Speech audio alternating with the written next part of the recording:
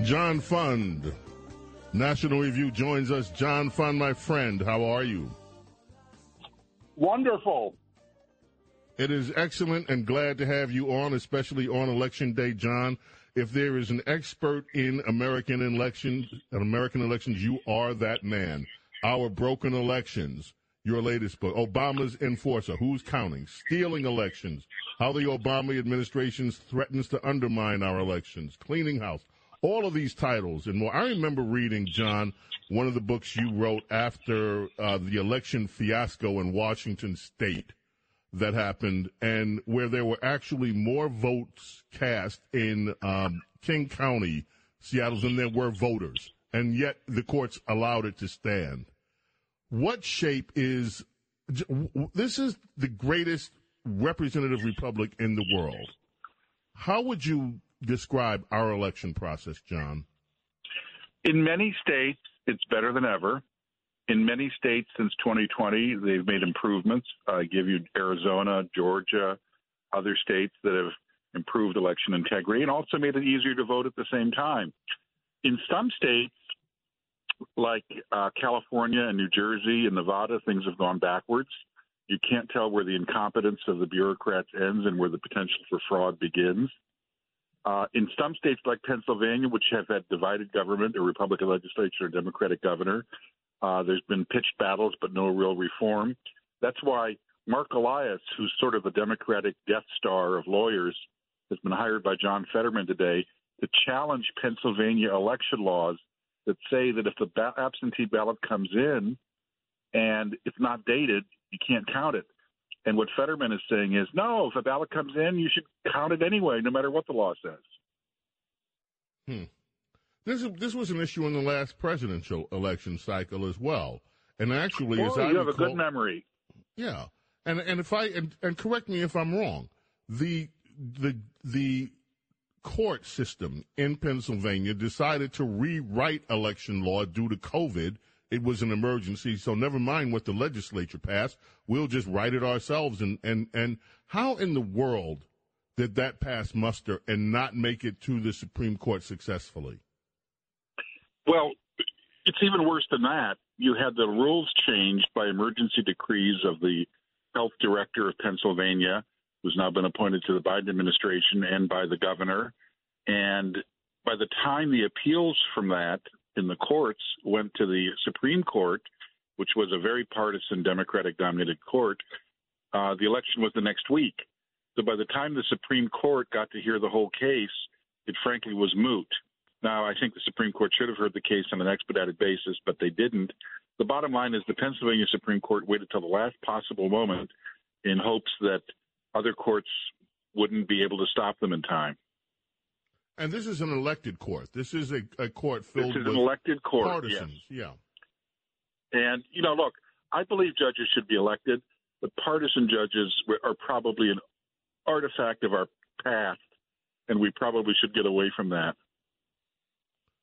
What do you hold for – I continue to say on this program, I know Donald Trump is calling for paper ballots, and I hear other people saying that. And I'm like, why are we going back in time with this business? You can commit more fraud with paper ballots than you can with machines.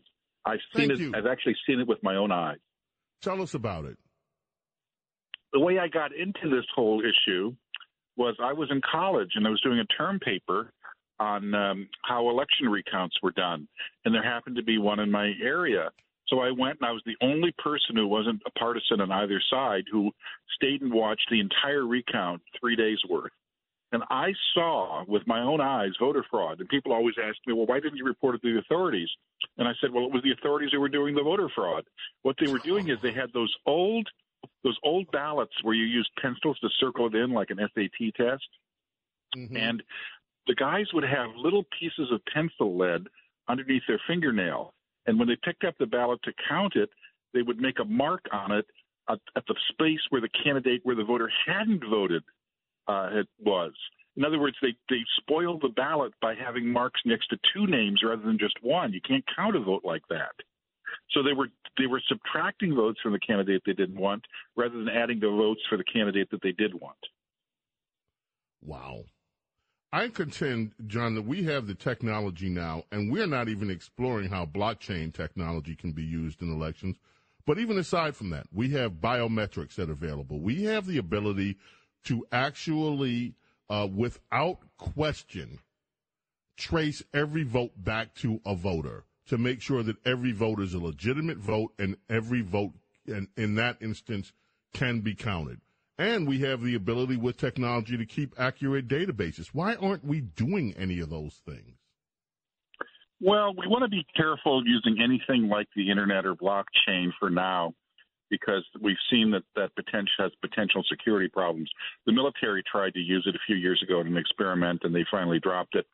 What we need are secure voting machines that actually are well built, well maintained, and remember, your ATM is sophisticated enough and trustworthy enough. I bet that sometimes when you get money out of the ATM, you don't count every single bill. Am I right? True. Okay. Well, we need voting machines that are at least as good as the ATMs that you use at your bank, and that way people wouldn't have as many questions. Right now, a lot of the governments, frankly, use lowest competitive bid for voting machines. We probably should spend more money on them. Wow. So now to the big question, should Americans have confidence that their vote is going to count? And I'm not interested in party when I ask you that. I'm interested in Americans. Should Americans have confidence that the fraud issue is not going to determine the results of our elections? James, the answer is depends where you live. In many states, over half the states, I think they should have confidence. In places like New York City, let's face it, the New York City Board of Elections is a cesspool of hacks and patronage employees. They couldn't run the last mayor's race properly. You remember that one. And that was an important race. Eric Adams only won by 3,000 votes under this crazy ranked choice voting system. The New York State Board of Elections is so bad, you could walk through its deepest thoughts and not get your ankles wet. Wow. And very quickly before you leave, how about this ballot harvesting scheme? Well, look, the one thing that we did 100 years ago to clean up our elections was to have a secret ballot.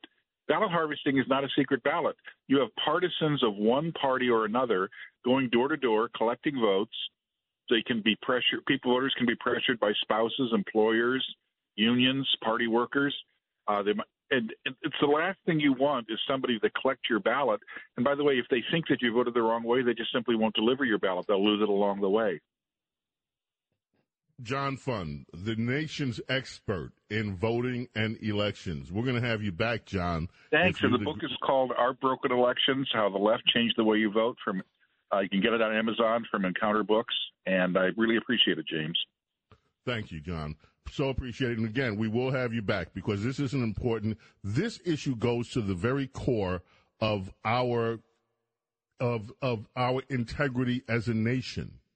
There is no more greater for the future of America. We have to make sure that we do this right.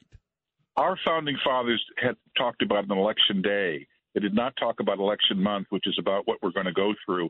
It may take a week to decide who wins the New York governor's race. Thanks much, John. James Golden, A.K. Snerdley, coming back. Your call's next.